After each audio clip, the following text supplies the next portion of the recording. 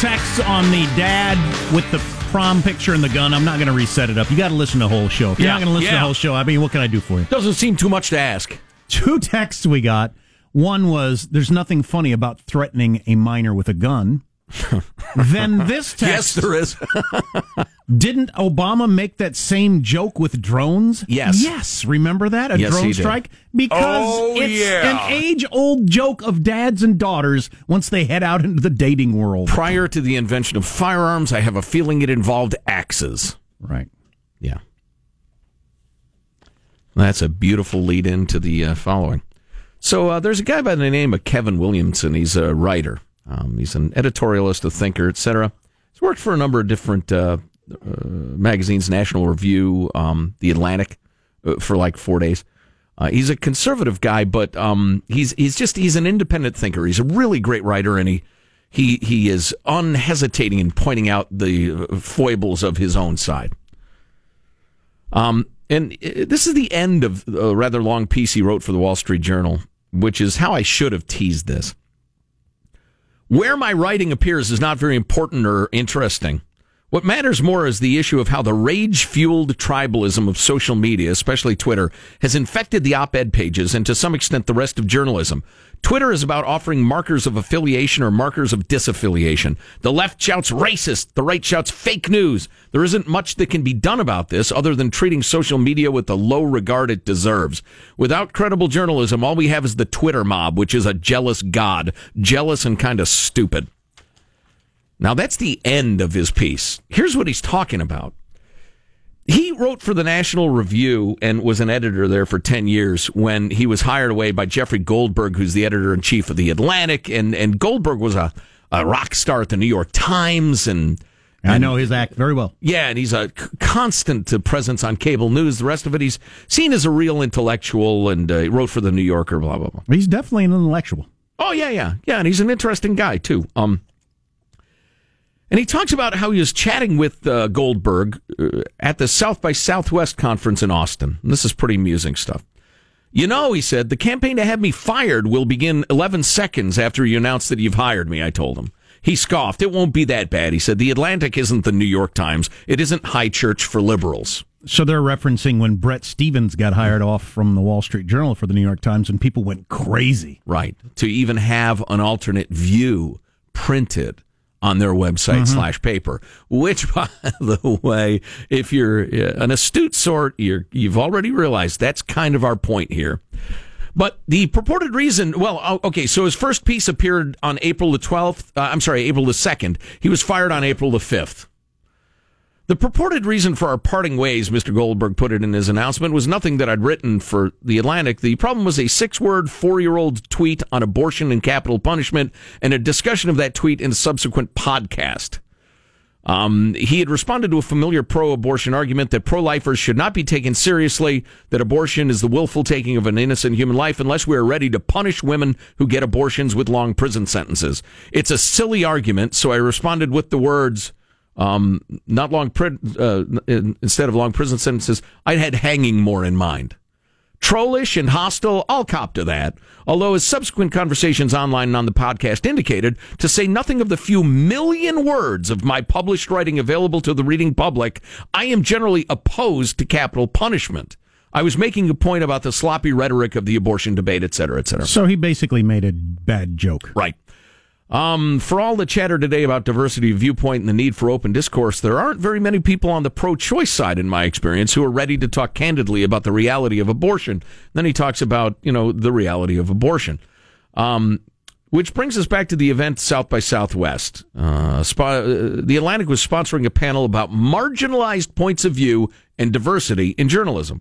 The panelists, all Atlantic writers and editors, argued that the cultural and economic decks are stacked against feminists and advocates of minority interests. They made this argument under the prestigious high-profile auspices of South by Southwest and their own magazine, hosted by a feminist group called Female Quotient, which enjoys the patronage of Google, PepsiCo, AT&T, NBC Universal, Facebook, UBS, JP Morgan Chase, and Deloitte. We should all be so marginalized.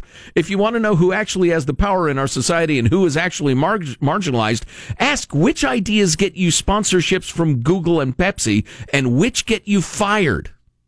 Good one. I think that is a really powerful sentence. And then he talks about his discussions with Goldberg and how Goldberg didn't think it'd be that big a deal. But then he mentions on March 22nd, The Atlantic announced it had hired me and 3 others as contributors to its new section for ideas, opinions, and commentary, et cetera, et cetera. Now, here's the really scary part, my friends. And here's the part that I read the last part first for about journalism and Twitter and the rest of it. Activists claim dishonestly that I wanted to see every 4th woman in the country lynched. It's estimated that 1 in 4 American women will have an abortion by the age of 45. Blah, blah, blah. Really? Yeah, which surprised me. I didn't. Yeah, that's unbelievable. It's a shocking statistic, but worth knowing if it's true, and I don't know that it's true. But listen to this. Opinion pieces denouncing me appeared in the New York Times, the Washington Post, the New Republic, Slate, the Huffington Post, Mother Jones, the Guardians, and other publications.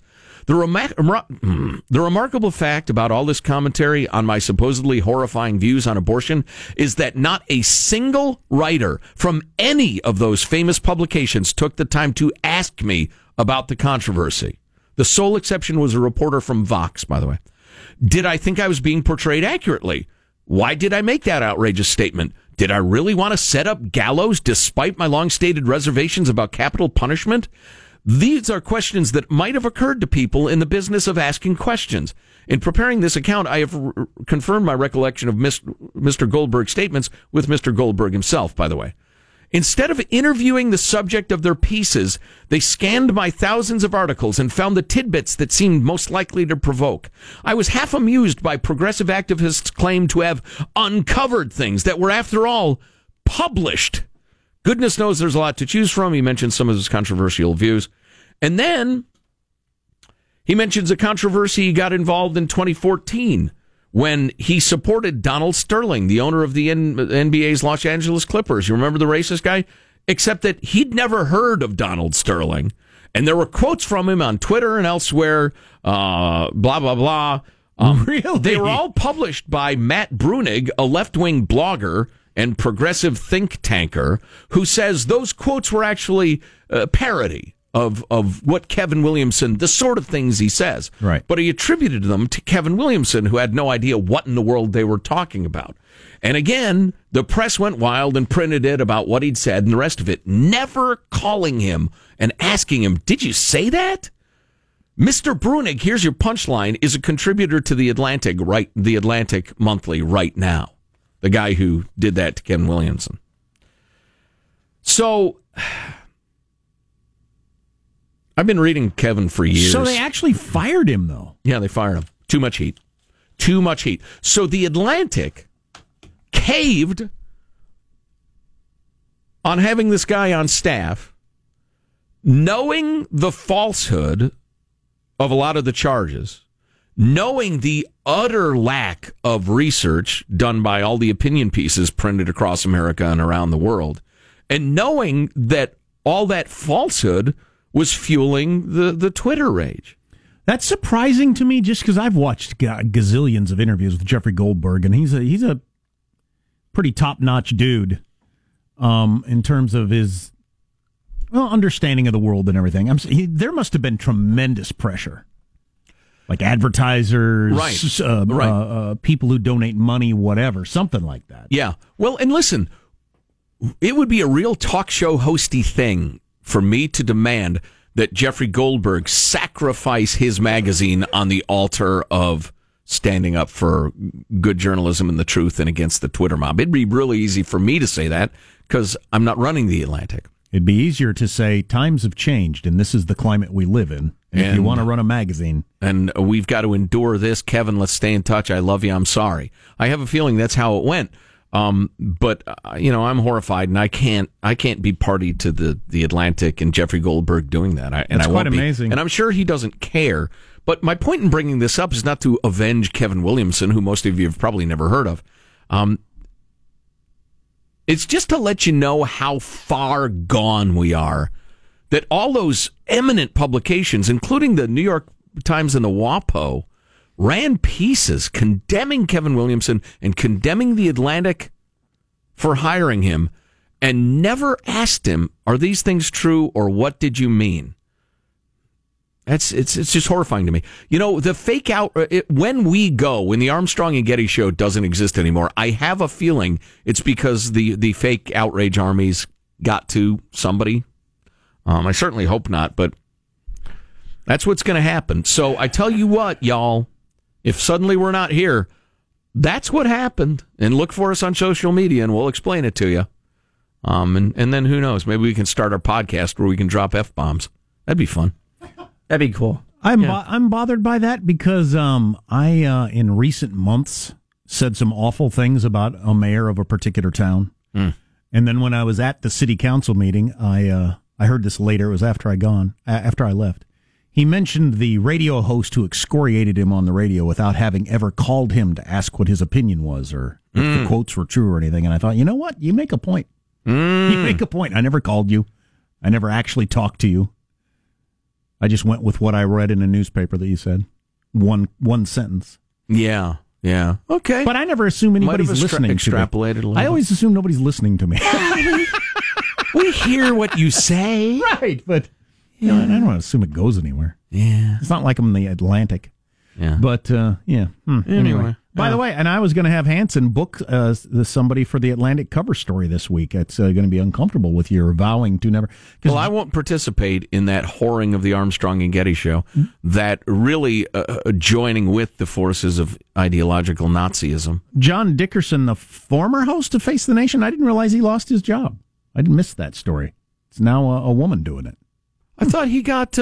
hired to do the morning show? Yeah, but I didn't know he lost the Face the Nation thing when he took on, because Stephanopoulos does the morning show and the weekend show. But anyway, Dickerson got replaced. But he's got the cover story on the Atlantic. The presidency, the hardest job in the world, now requires more than one person. The whole point of the article is the presidency has grown to proportions, the way we look at the president, grown to proportions that the founders never expected. Right. And he's not basing it on Trump. He's saying this is the way it's been growing and growing over the years, which we've been saying for years. I thought it would be an interesting conversation. Yeah, I would love to hear that. I'll listen in my car. Nobody intended for the president to be the word on everything, that we just wait to see what they think about things. So when you join in with the Atlantic in the intellectual Nazism of our day, will you be wearing your brown shirt or your full black uniform? Wow. How to argue unfairly. A seminar by Joe Getty. Yeah, it's Thursday night at your local Holiday Inn. Yeah, that one's already sold out, but just keep posting the website. The tickets go fast. You got to get in early. Yes, they do. Reserve your seat. Boy. Do we want to get into what Trump's worth? Because it's going to make some of you mad. But Well, who cares? It's pretty interesting. It's funny. You can still like the policies. The guy's quirky. Deal with it. Do we have some of the audio of him pretending to be... Of course we do. Okay, good. This is so good. Stay tuned to the Armstrong and Getty Show. Armstrong and Getty. The conscience of the nation.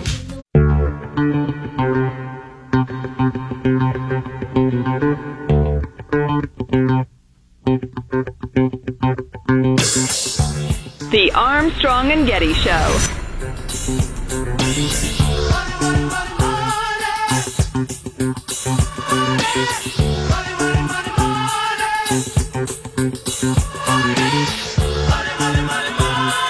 So we talk about it every year. Forbes magazine puts out the Forbes 400. It's the 400 richest people. They usually put out richest people in the world, richest people in America. But at the time when they started it in the early 80s, it was the 400 richest people in America. And the guy who was... the rest of the world doesn't matter. And the guy who was involved in putting together to the list had been contacted by Donald Trump's spokesman at the time. He recorded the phone calls, but Donald Trump's spokesman had said these are off the record. He hadn't thought about it that much until fairly recently. So for a couple of decades, he didn't realize what was going on here. And he now feels like, since he was lied to, that he is not under any obligation to keep these off the record.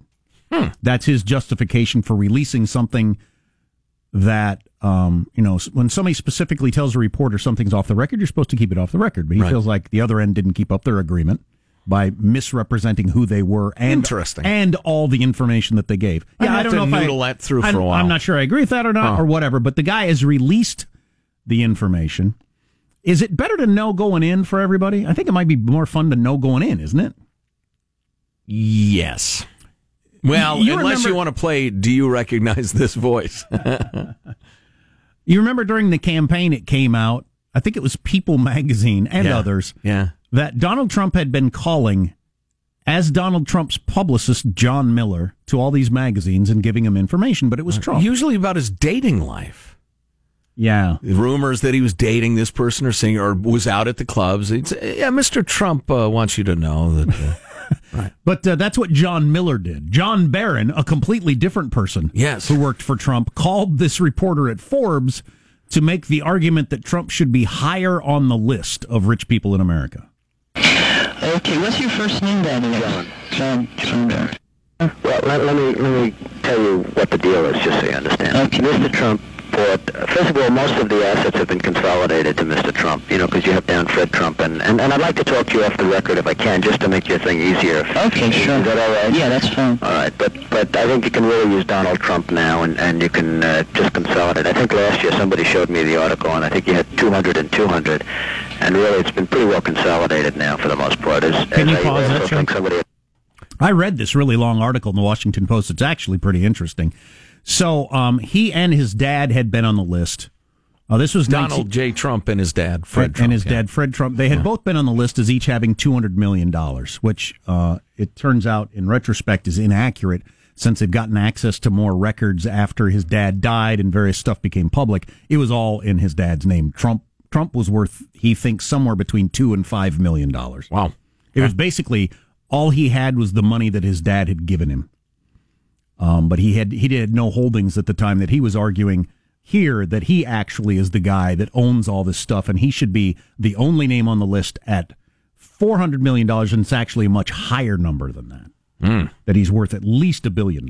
Wow. And really, it's been pretty well consolidated now for the most part. As I also think somebody had mentioned that you had asked about that, or somebody had, and it's been pretty well consolidated. Okay? Uh-huh. So that's one point that you can... that is it. Now, is that just is that including the residential? Yes, everything's been consolidated basically now, and over the last couple of years they've been working on it, and I guess that's sort of come out now. Okay, so that's obviously clearly Donald Trump. Right. And I don't want to run out of time for the rest of this stuff because it's pretty interesting. Now, the guy who wrote this hates Donald Trump. It's the Washington Post. So you have to keep that in mind, but this is pretty solidly researched, it appears, and pretty long. Going through the decades, Trump claimed that he had all these holdings. His dad did up until his dad died.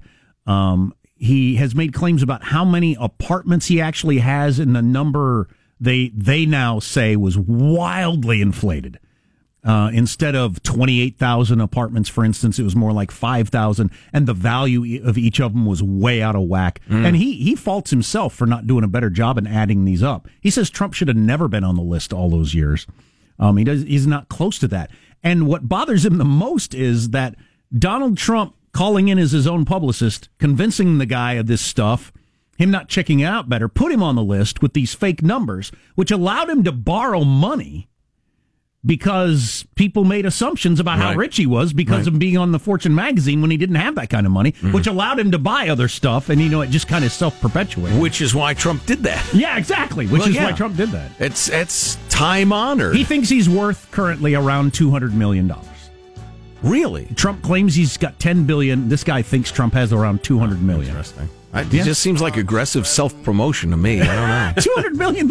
It's a lot different than being the richest man in America, as he's often claimed. Yeah. What's coming up in your news, Marshall? Well, Trump's Twitter demands about illegal immigration ramping up, and we'll be remembering Barbara Bush minutes from now. Armstrong and Getty. Cool. All on the way on the Armstrong and Getty Show. Our longing.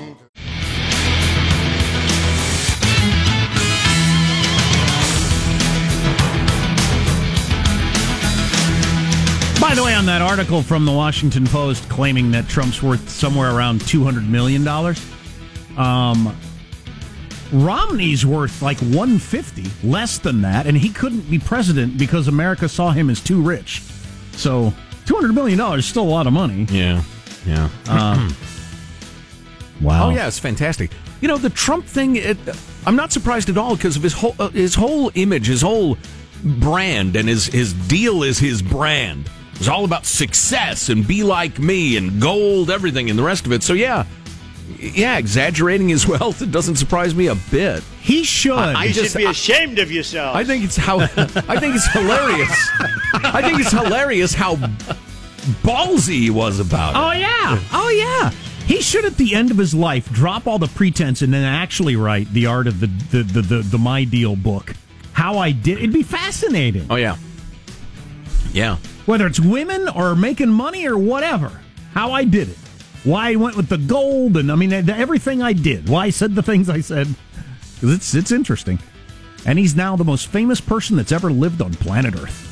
Let's get the news now with Marcia Phillips. Well, President Trump is saying the U.S. must get tougher on illegal immigration. He was tweeting this morning, despite the Democrat-inspired laws on sanctuary cities and the border being so bad and one-sided, I have instructed the Secretary of Homeland Security not to let those large caravans of people into our country. It is a disgrace. We are the only country in the world so naive, and then all in caps, wall. Wall. We are the only country that does. We're the only country that does this. Yeah. Trump continuing with another tweet, Mexico, whose laws on immigration are very tough, must stop people from going through Mexico into the U.S. We may have to make this a condition of the new NAFTA agreement. Our country cannot accept what is happening. Also, we must get wall funding as fast as possible. He should make Mexico pay for it. I'm not going to pay for that wall. Oh, so there's a standoff. What kind of a standoff, Joe? Canadian? Maine Republican Senator Susan Collins. Oh, boy. Old Sue. Are you going to do your Susan Collins impersonation? I will in a minute.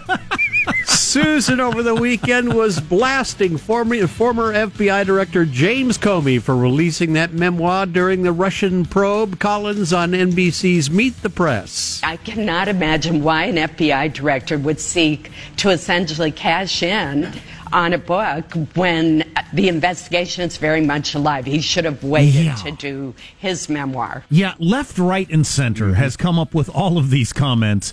If you're all about law and order and justice and the truth, why are you throwing all this in the mix of an investigation? Right. What the You'll hell? be called to testify soon enough. Tell it to the judge. Yeah. What was that line you used earlier? James Comey? Uniting the right and left. Oh, yeah. I heard it first from Mark Stein last week, but they say it in the Chronicle today because he's in San Francisco tonight. Yeah. On Local Stop, Comey unites warring sides against him. Healing a divided nation in their antipathy toward him. You know, Big Jim, Stretch, come on the Armstrong and Getty show anytime you want. We'll give you a fair hearing or a fail hearing, and you can... You can express yourself, defend yourself. We'll get into it. We'll ask you the hard questions. You can give us the hard answers. You think he's shocked by the reception he's getting? Yes. Yeah, because he is a guy who's somewhat in love with himself, as he admits.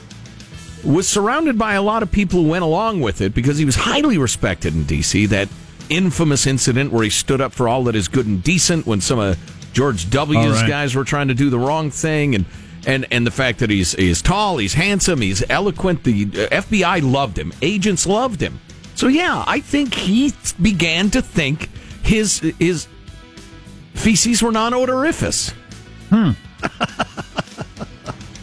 my theory. Boy, he really missed the mark, though.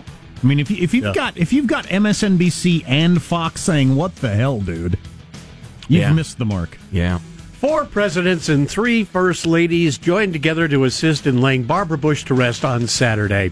And along the way, Mrs. Bush was being remembered as the first lady of the, quote, greatest generation. They had 1,500 people turning out at St. Martin's Episcopal Church. And during his remarks, Jeb Bush described his mother as someone who filled their lives with laughter and joy, and... I know exactly what she's thinking right now. Jeb, keep it short. Don't drag this out. People have already heard enough remarks already. And most of all, don't get weepy. Please clap. Please clap. Jeb going on to add, The last time my mom went into the hospital, I think Dad got sick on purpose so that he could be with her. That's my theory, at least, because literally a day later he showed up with an illness. You know, I heard it described as a beautiful speech. I didn't see the whole thing, but if Jeb Bush were to come into my home today, say, Joe, we've discovered some obscure paperwork that had been lost. You have $40 million coming. It has to do with your great uncle, blah, blah, blah. Right. I wouldn't hear a word because I'd just be thinking, please clap. You're the guy who said, please clap. Please clap. His speech at his mom's funeral was really good, and I thought, it's amazing he couldn't bring more of that guy out when he was running. Yeah. Wasn't the right time for a guy like him. And I don't like the idea of 3 Bushes in a dozen years or whatever. Anyway, that's just kind of weird. I had another comment. Bush family. Oh, they were married for 78 years? Yeah. Is that right? 70. I thought they just celebrated their 73rd. Okay, 73rd. But that's insane. That's fantastic. Yeah, it's amazing. Yeah. And best friends and the love of each other's lives till the end. They got engaged. He went off to war as a fighter pilot. He got shot down. She didn't know for 3 days whether he was alive or dead. Wow. Yeah, I think she was, 16? He was 19, I think, when they got engaged, something like that. I've read a tremendous amount about their early lives, believe it or not. And when he went off to Texas to try to make his way as an oil man, they lived in a hotel room for a very long time. And she was raising a couple of kids in the hotel room while he was off at work all day long. Yeah. That kind of a start. One of the kids who ended up dying, which was a really rough patch. So they're living in a hotel. One kid sick and dying. I mean, it's not quite as glamorous and kind of Bunkport as it is now. Oh, yeah. And that grief over their child dying affected their whole lives, as you might expect. But, I wish I had the... hang on a second.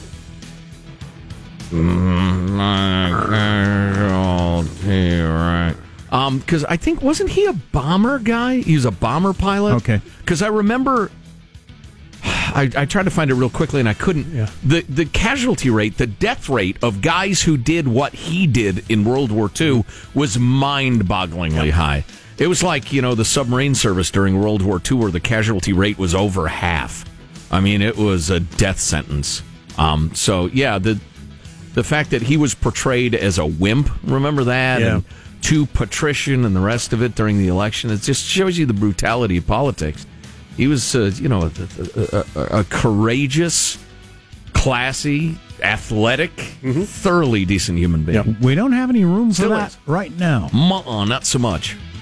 That's a wrap. That's your news. I'm Marshall Phillips, the Armstrong and Getty Show, the conscience of the nation.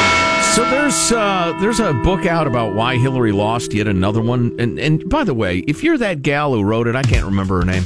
It's 2018. You couldn't get that book out last year? Come on. Anyway, but they make 1,000 excuses for her. And the reason she lost is she's just horrific. She's an utterly inauthentic person, jivey, fake. Nobody liked her.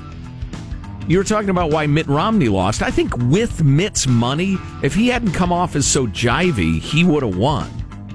But boy, that ability to connect with the peeps is just, it's rarer than you'd think. Jeb didn't have it. How sexting can improve your marriage and how to get started in a marriage that includes sexting. Do tell. Coming up. Why so many people make their password dragon. Cops tried to unlock an iPhone with a dead guy's finger. Oh. Whoa. These are all stories. Pull harder, it'll come off. No. They went to the funeral home and lifted his hand up. Oh, they brought the phone to him. Yeah. That was probably a better idea. You're listening to the Armstrong and Getty Show. Armstrong and Getty. The conscience of the nation.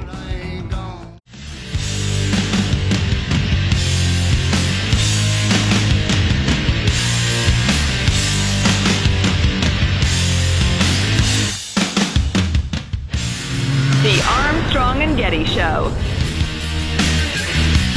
They're not sure if it's actually legal or not. This will go up to a higher court, maybe even the Supreme Court, or whether or not the police can take a phone and hold it up to a dead guy's finger to unlock their phone and get information. They did it in Florida. Florida, check yourself. The police had actually shot and killed this guy, gas station run-in, something or other. but they said the phone's data could have helped in resolving another drug something or other. Anyway, so they used the guys. They went to the funeral home and grabbed the guy's hand and pressed it to the phone. Well, his family's outraged and see it as ghoulish, and we'll see if the... Well, true that. At least it's hard to argue with that. Yeah, that part's right, but ghoulish isn't necessarily illegal. Hey, we were talking about Donald Trump's net worth and him calling Forbes, was it, or Fortune? Forbes. Way back in the day, trying to get on their list and the rest of it, and his net worth. A note from John here. He says, I don't know if Trump is worth $1 billion or $10 billion, but we also have his tax return from 30 years ago when he took a $900 million write-down loss. You can't write off $900 million unless your net is at least $3 billion. His jet was $100 million new. The chopper, $25 million. His apartment, another $25 million. You cannot maintain those three assets on the income from the $50 million, blah, blah, blah. Or his net worth $200 million, the WAPO claims. You know, my only quibble with you, John, is that that doesn't differentiate between his corporation's worth and his corporation's cash flow and his personal wealth. Because I guarantee his corporation is kept separately from his personal wealth for legal purposes. Because you don't want somebody to sue your corporation, take everything you own. Well, the point in the article was, and I have no idea if what that guy just said is true or not, but is that he's been able to borrow a tremendous amount of money on the idea that he is wealthy, and then he has money to pay off other things, and then he borrows more money on because he owns that, and just keeps going that direction. Mm-hmm. Yeah. By the way, that Pruitt guy, did you see as they've dug further into him? The guy, Scott Pruitt, the EPA director. Guy that's running the EPA, and I mean, the one that got the attention was he was renting a nice place for $50 a night from a lobbyist who wants certain things done with the EPA. Well, so they've looked into that more, and he's been doing that his whole life, going back to when he was in Oklahoma. And he ended up buying this gazillion-dollar house when he only made, I think he made $34,000 a year at the time. And he bought this gazillion-dollar house from a lobbyist through a shell corporation that turned out to be a guy who now works in the EPA with him. And the bank that loaned the shell corporation the money to buy that house, that guy's in the EPA now. So he's got a lot of connections like that throughout. I wish his life. I knew how to do that. Me too. I only admire it. Again, I can be bought. How many times do I have to announce this on the air before somebody steps up with a checkbook? No, I don't want that in government. I really don't. But it's interesting. He's been doing that. He's been working that scam for a long time. Yeah. It's possible, by the way, for somebody to do that stuff that I don't like, and I agree with his policies. Mm-hmm. That's very possible. Yeah. Yep. Why so many people make their password Dragon? I've never made Dragon a password, but apparently it's very popular. Each year, the Splash data has been releasing the most commonly used passwords. The annual list has predictable entries like ABC 123, 123456. Let me in is a common one. But every year, in the top 20, one has stood out, being Dragon. And they're not exactly sure why. You would jump to the Game of Thrones thing, but it started before Game of Thrones, and various times during its popularity coming and going, Dragon is still hung around. The top 100 passwords have stayed relatively stable throughout the years. Maybe the Dragon thing is Tolkien fans. I don't know. Smaug reference. Exactly. People choose passwords I like... have a very rare Mary Worth comic here, in which she advises a friend to commit suicide. People choose passwords like Dragon for the same reason they use common names like Michael or Jennifer, or beloved activities like baseball. One of the things we've seen is that people tend to create passwords about stuff they like. I love you. Wow. Wow. Hey. Sorry. Got to change my passwords now. You gave Sean's passwords away. Got to switch them all. I mentioned we took the kids to a parade, and one of the guys riding in a parade had a cool, like, homemade go-kart thing that my kids thought was really awesome. But it looked like a race car, so we had a number on the side, and of course the number was 69. No. Oh, no. Yes. No. Oh, hey, speaking of baseball, that's right.